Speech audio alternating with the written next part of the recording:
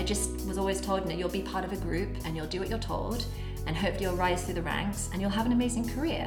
I think so many dancers, because you're naturally kind of put in a compartment, you don't think you can do these things. And we've learned by doing, because my God, we made some mistakes, Hello and welcome to Red Lips and High Kicks with your host, Lydia Holt. Thank you for tuning in this week, and a big warm welcome to all the new listeners that found us this week. It has been an amazing 2 weeks, and a big thank you to Titans for sponsoring me and enabling me to bring you 2 episodes with 2 killer dancers that made so many of you found us. So if you are new, I hope you enjoy, and I really hope you choose to stick around. Today's episode is with Charlie Peters, or as I should call her by her stage name, Lola Latisse. Selfishly, I think I just wanted any excuse to have a sit down with Charlie. We have so much in common. We both trained at Elmhurst Ballet School, and she used to work where I work now at the Friedrichstadt Palast in Berlin. It's an amazing company where you do have to be tall, you do have to be a ballet dancer, but what we do is jazz, it's showgirl, it's sexy, it's exciting, and it was so lovely to talk to someone who has had a similar experience as me. It was whilst she was in Berlin that she discovered her love for burlesque, and you'll hear in the episode it was sort of accidental, but it was so exciting to hear from her and hear this point of view and the way her career has shifted and changed. She's a really great example of you never really know where you're going, and you have to just keep your eyes open and keep enjoying yourself to find the path and the right fit for you. She never thought she'd end up as a burlesque dancer, but she did, and she loves it. And I think definitely we need to be reminded that things do happen for a reason, and we will all find our place eventually. So thank you so much, Charlie, for coming over to my kitchen and having a cup of tea with me. It was so lovely to actually connect with you, and you shared so much, and it reminded me the importance of talking and connecting and finding people who have things in common with you that you can find comfort in. So big thank you to Charlie for being that person for me. I hope you guys enjoy this episode, and like I said, I really hope new listeners choose to tune in. You can find us on Instagram at redlips.hightKicks, and be sure to subscribe and leave a comment below. It really, really helps. I hope you all have a great day and stay excellent. Hello Charlie, thank you so much for joining me. And our listeners, you probably won't notice, but this is a very different interview because Charlie is sat opposite me. We've got 2 mugs of tea. We are socially distancing, COVID, but she lives in Berlin, so it was so lovely to actually sit down with her and really talk in person. How are you, Charlie? Oh, thank you so much for having me. It's great to actually be able to look in your eyes and see you. It's nice to meet the only other Brit in Berlin. Yeah, I know, exactly. I mean, this is one of the best things about talking to you is this. We're so unique, I think, British people, and especially when you come abroad, you cling to your nationality so much more, and I've definitely found that. As soon as I came out here, started watching The Crown, drank way more tea, and was obsessed with British culture, because I missed it so much, and it's lovely to kind of have a little bit of England back home with me. Totally agree, totally. So my first question, before we just natter on, is what has this year taught you? Oh, this year has been, it's been really shit for everyone, especially freelance artists. As we'll get onto, I'm now freelancing since 3 years. And I think this year especially, it's really kind of hit home how much I need this job, and not even just on the financial side, but just how much we love it, because we are so lucky to do something we're so passionate about. Yeah. And very few people can say that. But even so, the day-to-day life, it does become mundane. Yeah. And there have been days, many a day in my career, where I've been I don't want to go to work today. And it's just kind of been a little bit nice to realize, just to rekindle that love for what I do. And no, can I swear? Of course. No problem. To just realize, God, I really love it. Yeah. And without it, I am so lost. And sometimes it's nice to take something away to really realize how much you love it. And obviously as dancers mature, and maybe your love for it changes or does go after time. And this is just really, really proven to me that I still love what I do, and I still want to do it, and I still need to do it. Yeah. And so just hoping that can do it again soon. Yeah. And it's so nice to hear, because I think it's so, like you said, your relationship does change over your career. And I think when you come out of school, you're so hungry. First job, you're raring to go. But actually, you're so right that you can have an amazing career as you've had and done all these things, and you still love it and you still want it, and it doesn't go away. And it can be an injury or it can be anything that gives you the space away from it, but the space does prove what is important, and for so many people it is just to get back on stage. Yeah, absence makes the heart grow fonder, and it's just really hit home that this is definitely still what I want to do. And then on like kind of the contour of that is the fact that, I am 31 and the time span for a dancer is short anyway. It's like the very sad kind of thing that what we do is so wonderful, but it's also so short. Yeah. And obviously I haven't really thought about the next chapter of my life much, and hopefully I don't need to. But doing so little this year has really made me think a little bit, okay, what will I do next? In my personal life, in my next chapter of my life, what do I want? What's my next career step? If the theatres are closed for a while or not, with or without COVID, my life is moving forward in a direction which might not always involve dance. So it's interesting also to, have to think about that. No, definitely. And I think you're right, the acknowledgement of how short our career is so painful. And it's something I think about a lot right now when I've got a lot of time left, but I still think it's just the fear of running out. No one likes that ticking time, but it is there. And I think one of the saddest things, and I don't want to be too depressing because this is a happy podcast, is I do feel I've lost a year of my career. And, but then I think I try and cushion that and soothe that with, okay, I might have lost a year, but I have matured and I have taken, like we've just said, taken something from this year that actually might, accelerate my next few years. Maybe like you said, it reminds me of how much I love it. So actually maybe I won't need as much time to get to my next goal because I've rekindled this fire and it will really push me there faster.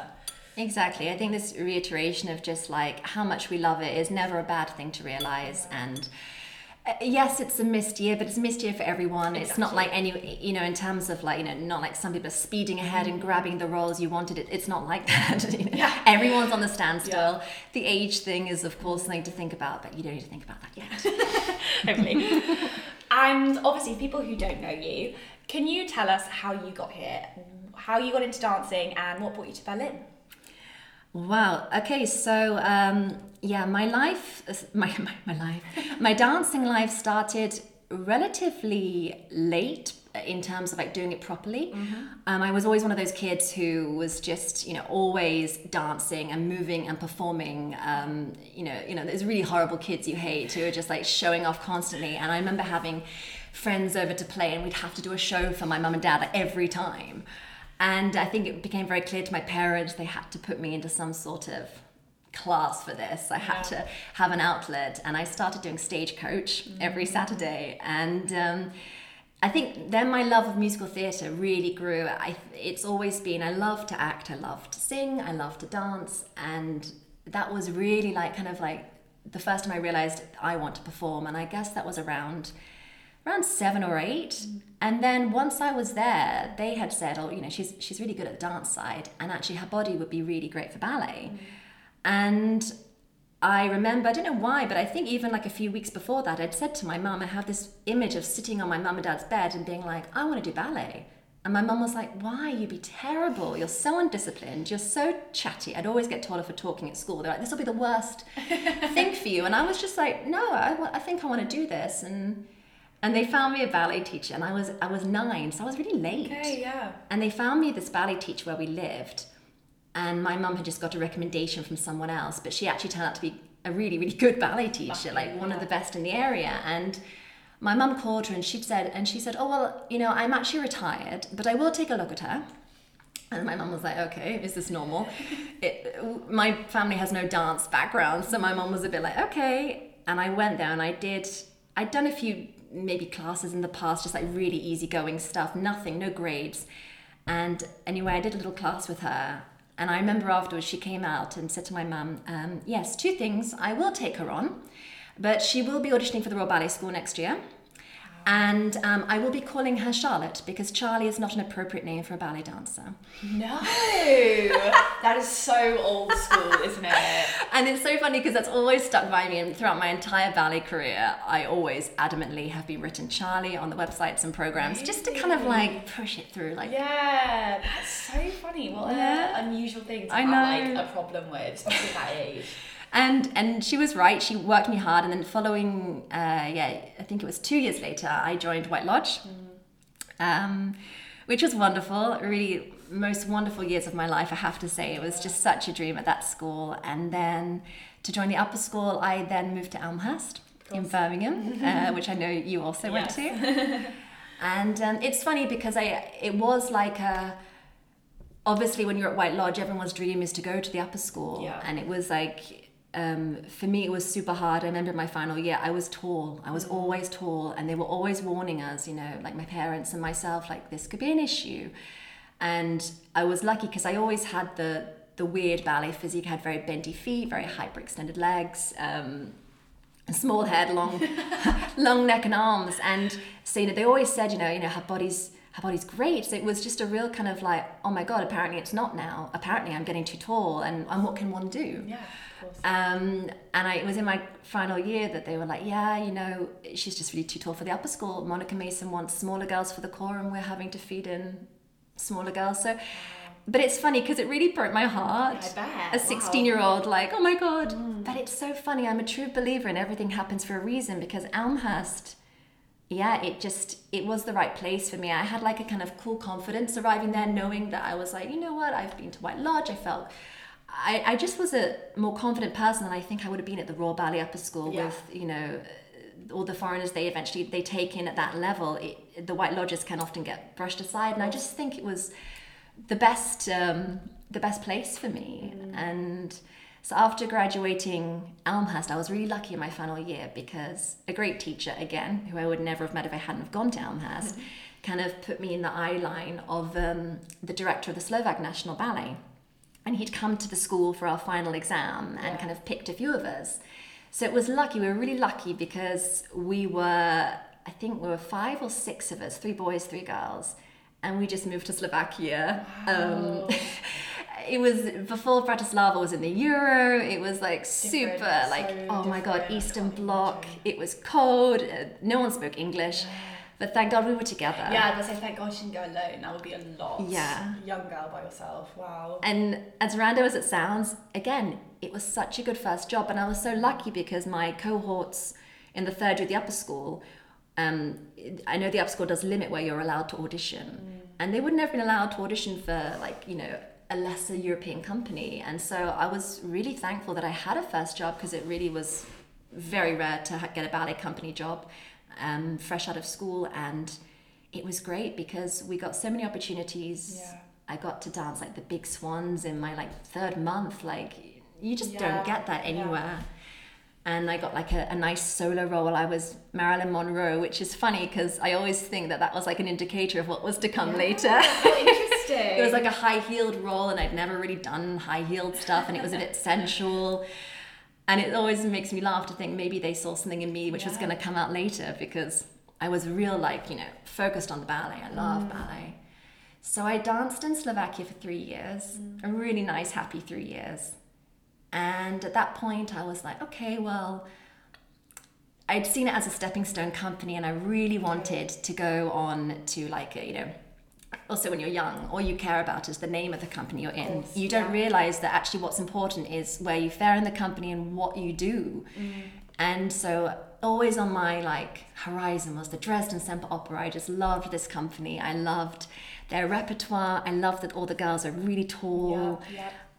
He was all about the look which I had, these Amazonian sort of women. He loved legs and feet and they really like actresses. And this was definitely my forte. I had nice lines because of my body, but I'm an actress first and foremost. I was never the dancer who could turn 7 pirouettes or had a crazy jump, but I was the actress. And I was, after I auditioned for Dresden twice, and then my 3rd season of the Slovak National Ballet, I got a job in Dresden. And for me, that was I've made it. I bet. And there is always that sort of level of when you achieve that you can officially say, I've made it, this is it. And what a company, and amazing, world-renowned, and definitely made it. I think it was the first, maybe even the only time in my life where I knew what I wanted and I got it. Everything else which has happened, which has been amazing, has been unplanned. This was the one time that I was I want that so badly because the rep of Balanchine and Forsyth especially, I was like, this is my place. But that said, it's really interesting because it wasn't the best place for me in the end. It was like the dream I wanted so badly. And once I was there for 3 years. It was really, I do 3 years everywhere. Yeah. It was a wonderful company, but in contrast to Slovak National Ballet, I was very much a little fish in a big pond now. And it knocked my confidence a lot. It's a tough company. It's a very tough director. He's quite infamous, and it was a struggle over 3 years. And it was by the end of that third year that I got injured a lot because the rep was so demanding. And it was just kind of, we came to a point with the director, and he was just like, look, he was like, I really like you. You could be so much, but I just don't see it yet. And when I got let go from Dresden, that was a real like, oof. Okay, like now what do I do? Because I'm only 25 and I'd always said to myself, if at 25 I'm not a soloist, a young host. It's like dreams, those markers, then I will try and go back to my original love of musical theatre and other performance, because I think there's always been a part of me that has just, I love ballet, but I was always like, I always got like the kind of essential roles. I was always the Spanish dancer or the harlot in Romeo and Juliet. I was always like the actressy flirty role. And I remember even there was like a thing in Swan Lake where I got told off because apparently I didn't even realize it. I was, giving the prince like an eye or something, and they were like, "You're a swan. You cannot be flirtatious in this moment."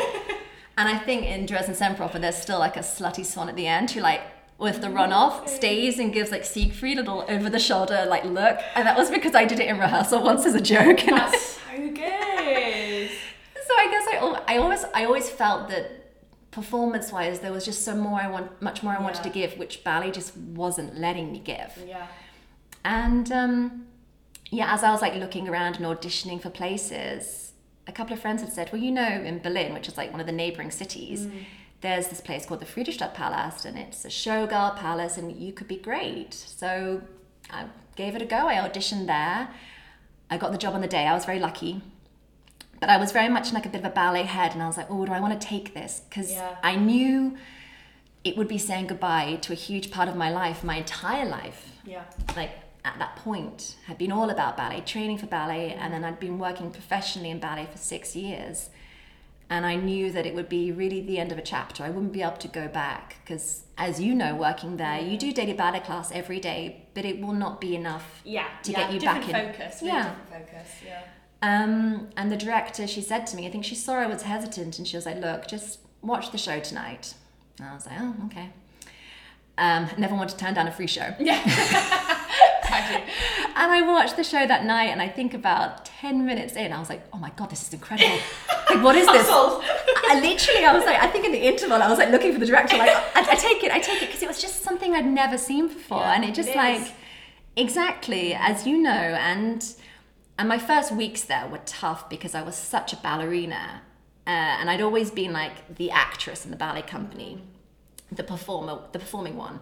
And suddenly I was in a company where they were all great performers because they all knew exactly, because your distance in ballet between yourself and the audience is a very aloof distance. It's lovely. You can't see them normally. Exactly. And suddenly, you have people 2 meters from the edge of the stage, maybe even closer, and you're looking at people directly, and it's just, and the style of dancing is just so much more, you just connect more. I mean, it's entertaining. It's just a real entertainment. In my opinion, again, I love ballet, and it was my first love, and I still appreciate it, but it's of an entirely different realm and calibre to what we do at Palast. And I think the engagement with the audience and the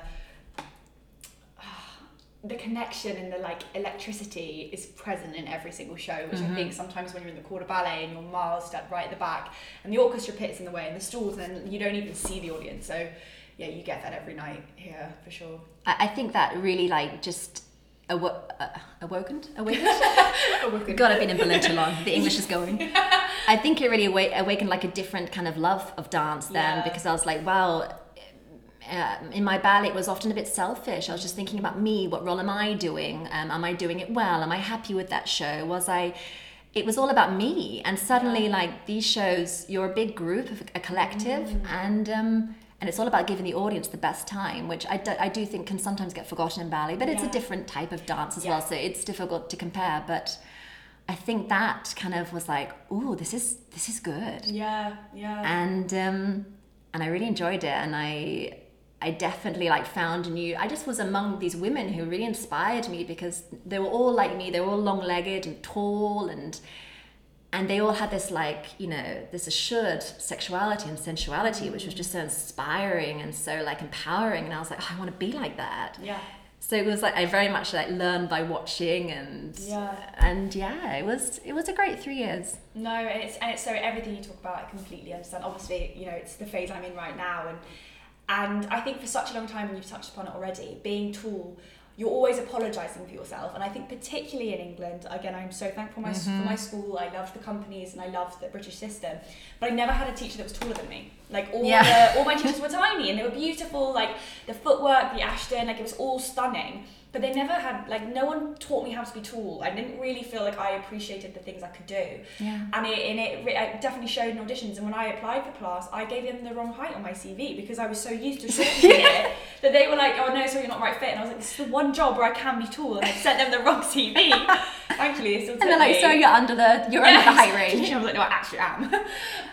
That's so but true. It is, and being in an environment where you see people like you is incredibly powerful, and it gives you a confidence to be like, oh damn, I'm not wrong, I'm actually right. I just was in the wrong place. And I think that experience you have when you were 16, it cuts a lot. I held it forever. Exactly, and when you're young, you're already like underconfident, and you're so susceptible to those teachers and those people who are above you. So when someone says something like, no matter how good you are, your body's great, but you're just not right, it's crushing. It's so crushing, and it can end a lot of careers, which is really, really sad. And it's a shame, because like the same thing you said about White Lodge, and I felt the same at Elmhurst. It's storybook, isn't it? These British ballet schools are just storybook. And I always remember saying in school, if I gave up tomorrow, I would remember my school days not as like, lockers and like, weird cafeterias. I remember my school days as tutus and like going to the studio, and it's really enchanting.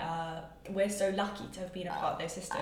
It's so cliche to say your school days were the best years, but I think we were really lucky they were. They were idyllic. Exactly. So nice. I think you said it already, and I think it's a quite big issue that I didn't feel prepared for, was that sort of cliff edge you have when you're leaving school, and if you don't get a job, you fail. And it was something I believed in so much so that I think it literally unwound me. It really broke me in half, because I thought I'd failed. I thought everything I had done to that point wasn't enough, because I didn't get there. And it's horrible. It's really, really horrible. And I don't really know where it comes from, but it's a tough environment when you do judge others, and you have like a stigma against people who go on a cruise ship or they do something else. And it takes a long time for you to kind of come back round to yourself. And you said that you always had that musical theatre in you. Was that your experience at school? Yeah, I think so. It's really interesting that you say that, because it was definitely kind of ground into us a little bit at school, that, the only direction was ballet. Yeah. And I was super lucky that I even got my job. I got it in December of my final year. Oh, nice. So I was so lucky, because I didn't have the stress of, times are ticking, graduation's coming, and I'm auditioning and wasting money. I'm super grateful of that. And obviously my best friend Ashley Shaw went on a cruise ship, which at that time was a little bit frowned upon. Yeah, and it was for me too. And maybe in my heart of hearts, I also was like, I would love to do a cruise ship now. My God, like that is like, for me, seems an ideal job. It's so bad that we are really, and it's interesting, because as much as like my 6 years dancing in professional ballet companies, they gave me so much. I think it was like the surprising step into Showgirl and Friedrichstadtpalast, which enriched me the most as an artist, because I learned what an audience wants and how to give it.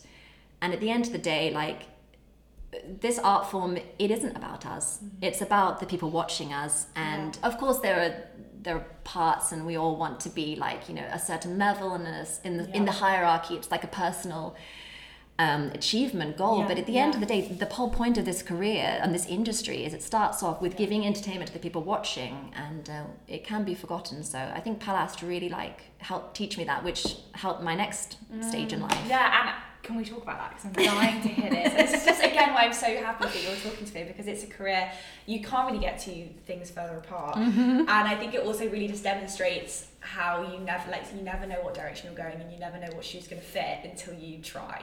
So tell us about your introduction into burlesque. Oh my goodness. Okay, so it happened almost 6 years ago. So I just joined Friedrichstadtpalast. And by the end of that first year of mine, a group of girlfriends who I'd got quite close to, I'd kind of heard like under hush-hush whispers that they were planning to create their own burlesque show. And it was all a bit like, under wraps, because as you know, when you're at Palast, it's very strict. You cannot work anywhere else. Exactly. And so I was like, oh, wow, that sounds really cool. And I didn't know anything about burlesque. I knew of Dita Von Teese, and that was it. Yeah. I guess to me, I thought it was, I just thought about stripping, and it wasn't really, especially being English, this wasn't like, we're typically a little bit pruder than other countries. It really wasn't on my radar in any sense. In actual fact, when I was at Elmhurst, someone had even talked about that I'd be good for the Lido, and I was like rather shocked, like, but topless dancing? Like, no, goodness me, like, no way. And so, these girls had put together a burlesque show because they'd seen a lot of burlesque in Berlin, because it's such like an enriched capital of cabaret and burlesque. And they'd seen a lot of burlesque, found it very interesting, and realized that obviously with their dance background, it would just add a whole other level to it. And so they put together the show, and it was the end of my first year in the Palast, and it was a week before their show. We were looking forward to watching them in this little bar in Berlin, and the week before, their MC cancelled on them. I don't know why he did that, but luckily for me, one of the girls in the group had obviously said to the other girls, well, what about Charlie? She's such a talker, and she also sings, and I think she could be good, to jump in. So they approached me and said, would you be interested in, learning the script and jumping on board to be our host next week? And I was completely flattered, and I was like, of course, I jumped on it. Any chance to use my voice? Microphone in hand, absolutely. I'm ready. So I was just like 100%, and we did the show, and the girls were wonderful, and it was quite basic, very rudimentary. Like each girl just did one act, and in between I basically just introduced them. I didn't even say much, just introduced and had a few little jokes, a bit of gags, but that was about it. And it went really well. And straight away the venue said, do you want to do another night? And the girls, they had said to me, it was even better than planned, because they were going to originally have a drag queen. Okay. And they were like, no, we love that it's a woman actually hosting, because then it's like, a real feminine empowered show. And they were like, yeah, please, stay on with us. So I was like, I was really happy, and it was great. So I think the next couple of years whilst I was at Palast, we just kind of grew this little company. So the group is called Die Glamouresque, which obviously is like burlesque and glamour, and we are a group of 4 ladies, and I think we were really lucky, because once we got that kind of first good show, we were like, okay, great, okay, so I wanted to sing a song, so I was like, okay, I'm going to sing this to open the show, and then another girl loved this music, so she created an act to this song, and then we started realizing that we could do group numbers, which no one else in burlesque was doing, because to have like a group undressing, you needed to have choreography. To have choreography, you need to have good dancers. So interesting. And in the first couple of shows, I just hosted and I sang, and I was very much like, yes, I don't want to strip. I was very much like, yeah, I love it. You guys are amazing, but it's not for me. Yeah. And then I think there was one show where my now co-producer Tara, she was like, I'll be really good at the end of the show if we undress you. How funny, because we've all been undressing after our various acts, and it'd be so good in the finale when we were doing like a final dance if you also undress. So I was like, I don't know. Anyway, of course, I did it in the end, and it was so exhilarating to just be on stage. It's so funny because obviously in burlesque you do wear nipple tassels, so you're not completely topless. And they're tiny, but they mean so much because it's such security, because it's covering your most intimate part. Yet you still have this freedom and excitement of, oh my goodness, I'm topless on stage, and they're cheering and screaming at me, but you have that slight little safe zone. Yes, I can. And that was it, basically. I was just addicted. I was like, fuck, that's amazing. And then after that, I created my first solo, which then got put in the show, and then we created more and more group acts, and just the group just took momentum. A couple of girls left, and then eventually it was coming to a point. it was getting kind of hard with Friedrichstadtpalast. Of course, yeah. Because I wasn't supposed to be doing anything. And the other girls in the group had at that point now left the Palast and were doing it full time. So it was myself, Tara and Rose producing it. And they'd left, and I mean, I was doing a double show at Friedrichstadtpalast on a Saturday and then running down the road to Ballhaus Berlin, which is at the end of Schellseestrasse, to do a de-glamorous show. Like, at the moment, I'm exhausted doing now just one glamorous show. I don't know how I did it, but adrenaline is an amazing drug. And if you were loving it as well, that gives you such a push. It just gave me such a taste because we were creating, we were choreographing, we were creating acts, we were creating costumes, we were meeting with venues, we were meeting with a lot of corporate events because people wanted like showgirl routines, and we were very much basing ourselves. We were very inspired by the Crazy Horse and very inspired by the movie burlesque, which is actually quite frowned upon in the burlesque world. But with our dance background, we were able to bring a more commercial side to burlesque, which was really popular within corporate industry. And it was just like really gaining momentum. And there were it was getting bigger, and there were posters of us in the city, and Palast could see this. And then there was one newspaper article where I was like on the front page with Tara, and we were, not wearing so much. And it was at Palast, and they had the newspaper in their hand. And the only reason I didn't get fired was because, thank God, it said on the front page, like, burlesque artists Tara Darsan and Lola Latiz, and not our names. So although it was plain as day, it was me. Smart. So yeah, this was coming to the end of my third year at Palast, and basically the director was like, look, we know what's going on. And it was getting to a point where they were like, look, we can't really ignore this anymore because this project's getting bigger and you need to be a face of Palast. Because I was also lucky enough to be one of the poster girls for the Palast show. Okay. So it was the Jean-Paul Gaultier one. So it was just, I get it. It was a conflict of interests. Of and basically the director kind of gave me a bit of an ultimatum and was like, look, you need to make a decision. And I was like, okay, then I choose De Glamouresque. I choose this. Wow. Because I'd had a taste of creating something. Yeah, being your own boss, which is so rare as a dancer, particularly a ballet dancer. And the business side of things I found especially intriguing. I think as dancers, because we don't tend to, I mean, I was quite academic at school, but obviously my focus wasn't there. And I never thought about like sales or business, and actually in kind of starting this career and joining this group and now co-producing it, I've really learned, I really enjoy that side of things, the business side.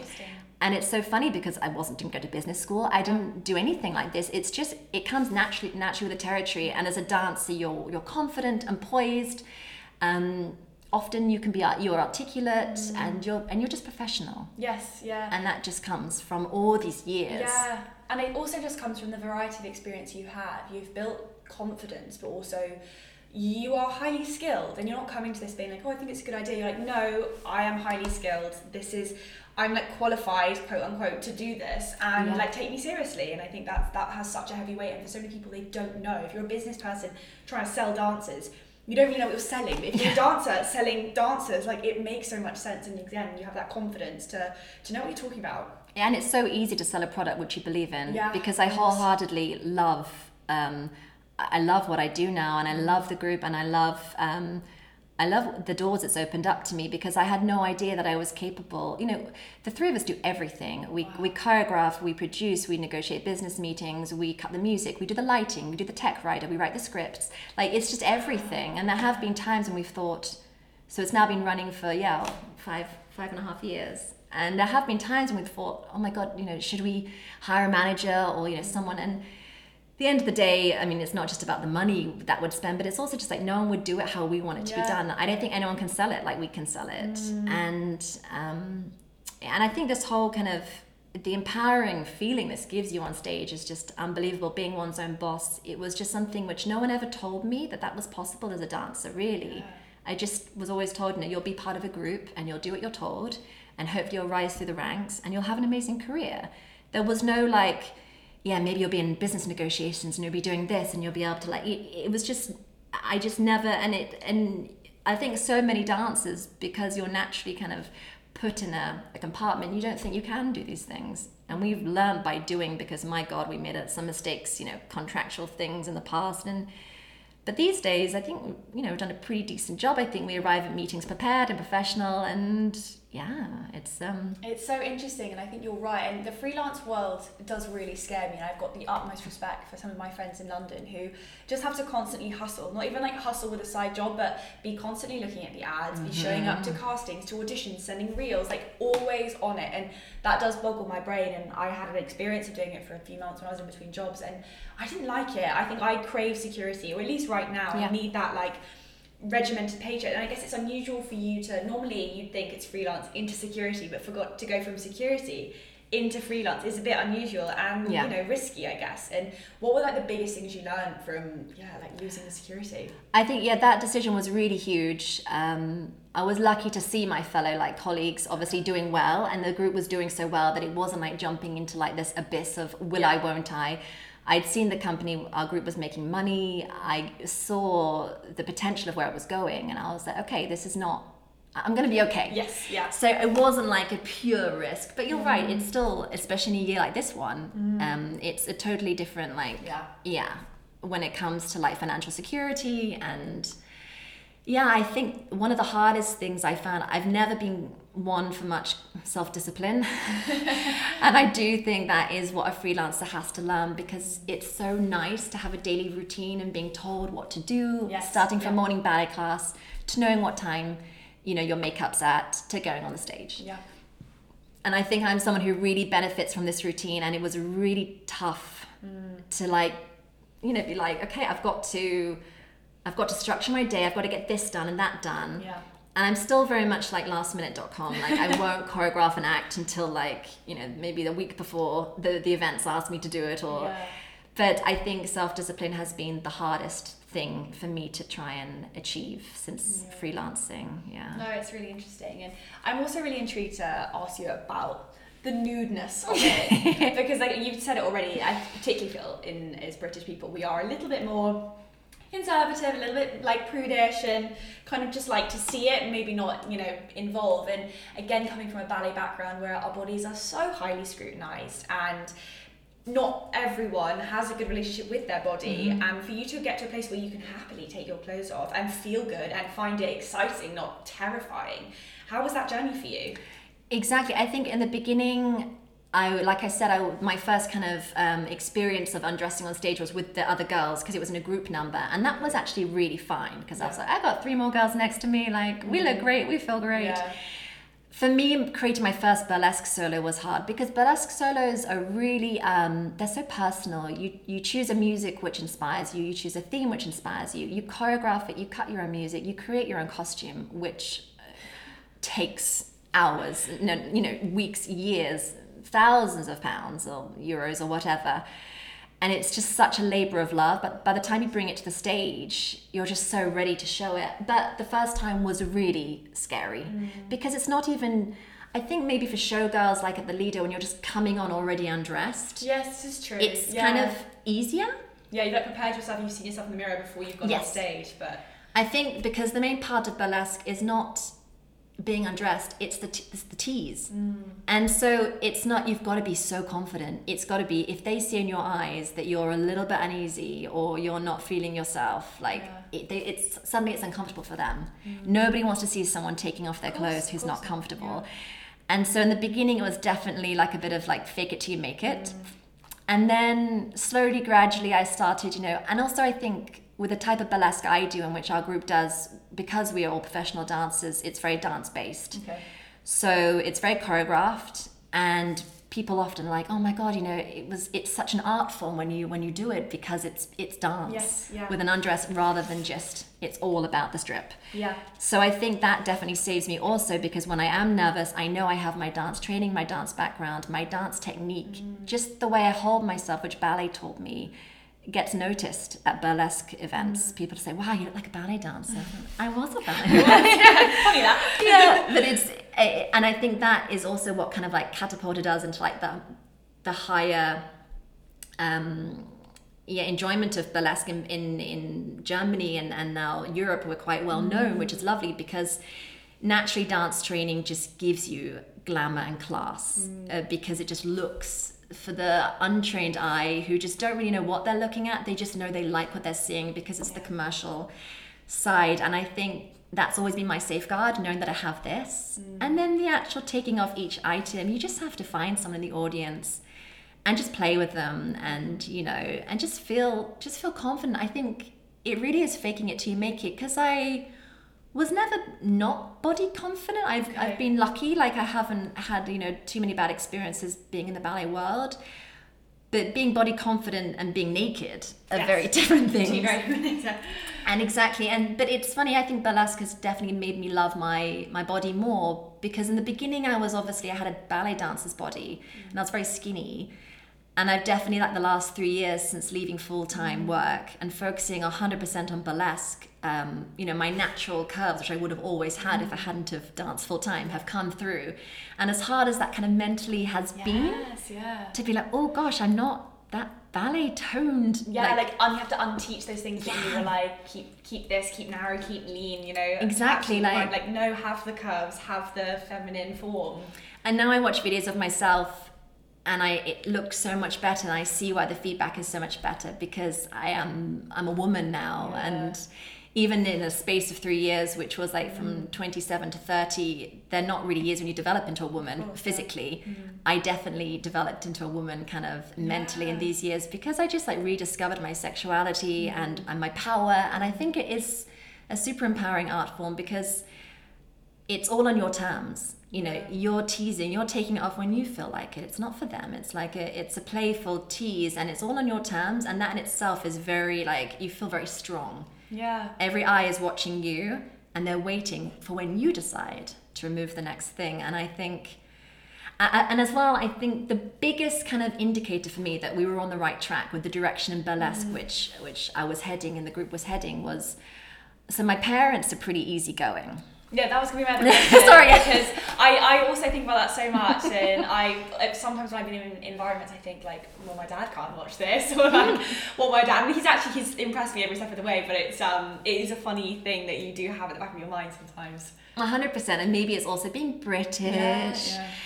And I love my parents, I'm super close to them, and like I said, they're not from a dance background, but they're huge lovers of the arts, so they love musical theatre. Our whole family is musical theatre obsessed. I also feel like if I'm not in a musical before I die, I have not lived my life. Still time. But they're very much of this, so they've been proud of whatever I do. So they really love my ballet years, but I think they also found it a tad boring at times. Yeah. And then when I joined Palace, they really liked that, because they were like, oh, this is fun. Yeah. Cirque du Soleil meets musical theatre, meets showgirl, and they saw me coming out as the professional show-off I am, and they were like, this really suits you. And then when they heard that I'd quit my full-time job and I was going rogue with this burlesque group, which running away to the circus, isn't it? Literally running away with the burlesque circus. I think my parents are a bit they've always trusted me, and I have been lucky. I've always landed on my feet somehow, even if it was not the jump I expected. I think dancers tend to do that in general anyway. They, at one point, they were like, okay, well, we need to kind of see what you're doing. And then I think it was in would have been the year after I left Palace, we were at the Edinburgh Fringe Festival with De Glamouresque. And we've been there many years since, but it was kind of the first time we were close to home. Yes, so my parents were like, okay, we're going to come up and see it. And my sisters had come to Berlin and watched it, and they loved it. So I think my parents were, I think my mum was pretty easygoing, but I think my dad was nervous because obviously we'd had a semi-argument but not really an argument, but we'd had a heated discussion maybe, or just a heated word about the fact that, I was saying it's an art form, and he was like, but it's essentially stripping, isn't it? And I was like, and he pissed me off, and I was like, no, it's not. It's, especially the way we do it. There's so many different facets to burlesque. It's such a huge... And it's easy to make a mistake if you don't know. You just assume You've it's never seen one anything. end of the spectrum. Yeah.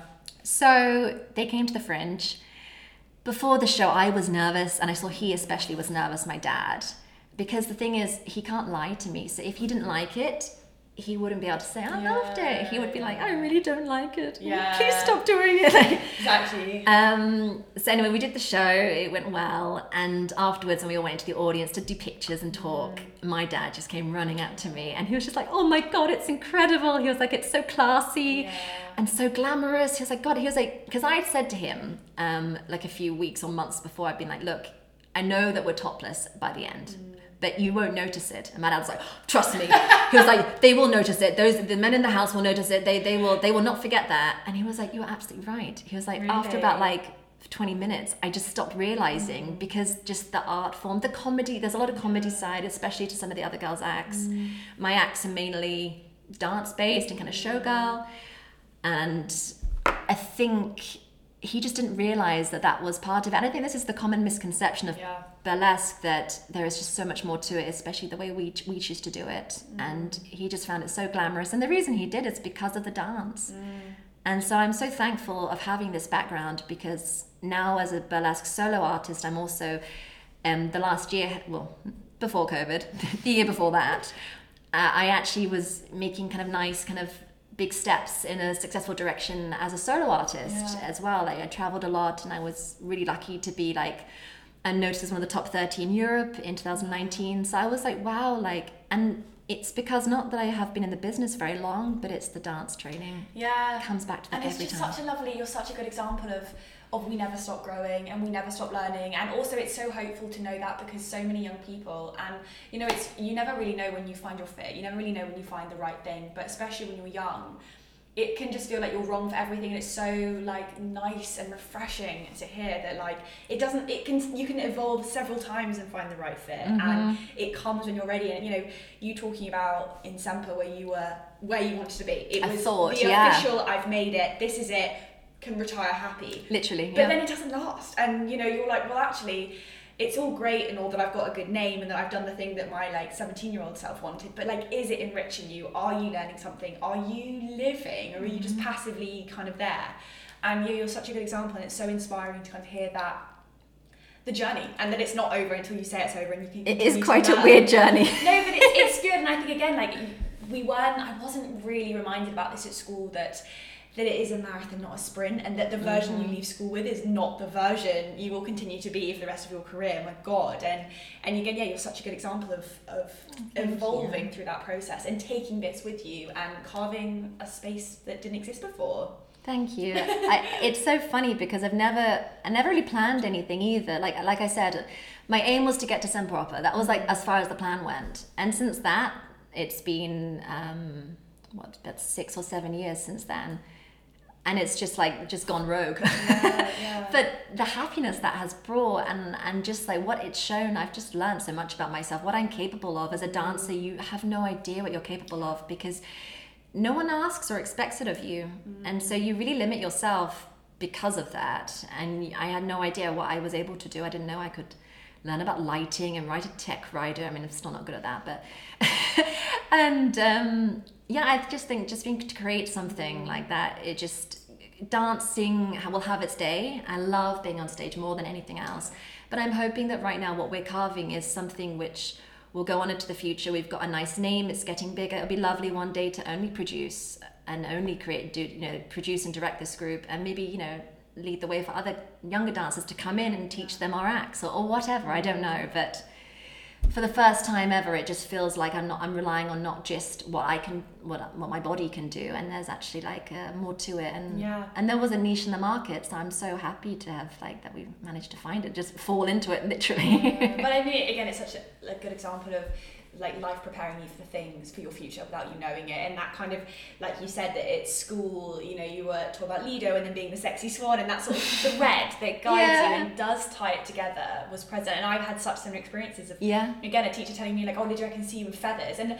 being annoyed and being like, well no, I want to be in a tutu, like how dare you say that, you saying I can't do it, and being so sad. And like, now I can't get enough feathers on me, I love it. And you just change, and you do take those things with you. And you're such a good example of someone I wish I heard and knew about when I was younger, because I would have been so comforted by the fact that like it's not over until I say it's over. You can keep learning, you keep growing, and you keep finding your place. Exactly, and there's still so much I want to do. I still want to do a musical, and still want to travel the world with this wonderful art form, which I literally had no concept of until 6 years ago, when I just stumbled across it, knowing that it would just become a huge chapter of my life. Amazing. Wow. And my final question, what would you tell your younger self if you met her at Elmhurst and she's like, bunhead in a tutu doing her melodies? What would you tell her? I mean, we've basically just touched upon it, but I think it's literally just that thing of like, you know, you are capable of so much more than you think you are and what you're told you are. And just keep an open mind. I think in general, I've been quite good at that. I've just kind of, you know, kept my eyes open, kept good contacts. I'm definitely one who like always like tries to maintain a contact here and there, never knowing when I might need it. Yeah. And just kind of, being open to what's coming and be ready when an opportunity arises that, you know, that your eyes are open wide enough to realize it and not be afraid to take it. And it probably, almost certainly won't be the direction you thought. If 18-year-old Charlie at Elmhurst had heard this was the direction, I think she'd have been like, what the hell?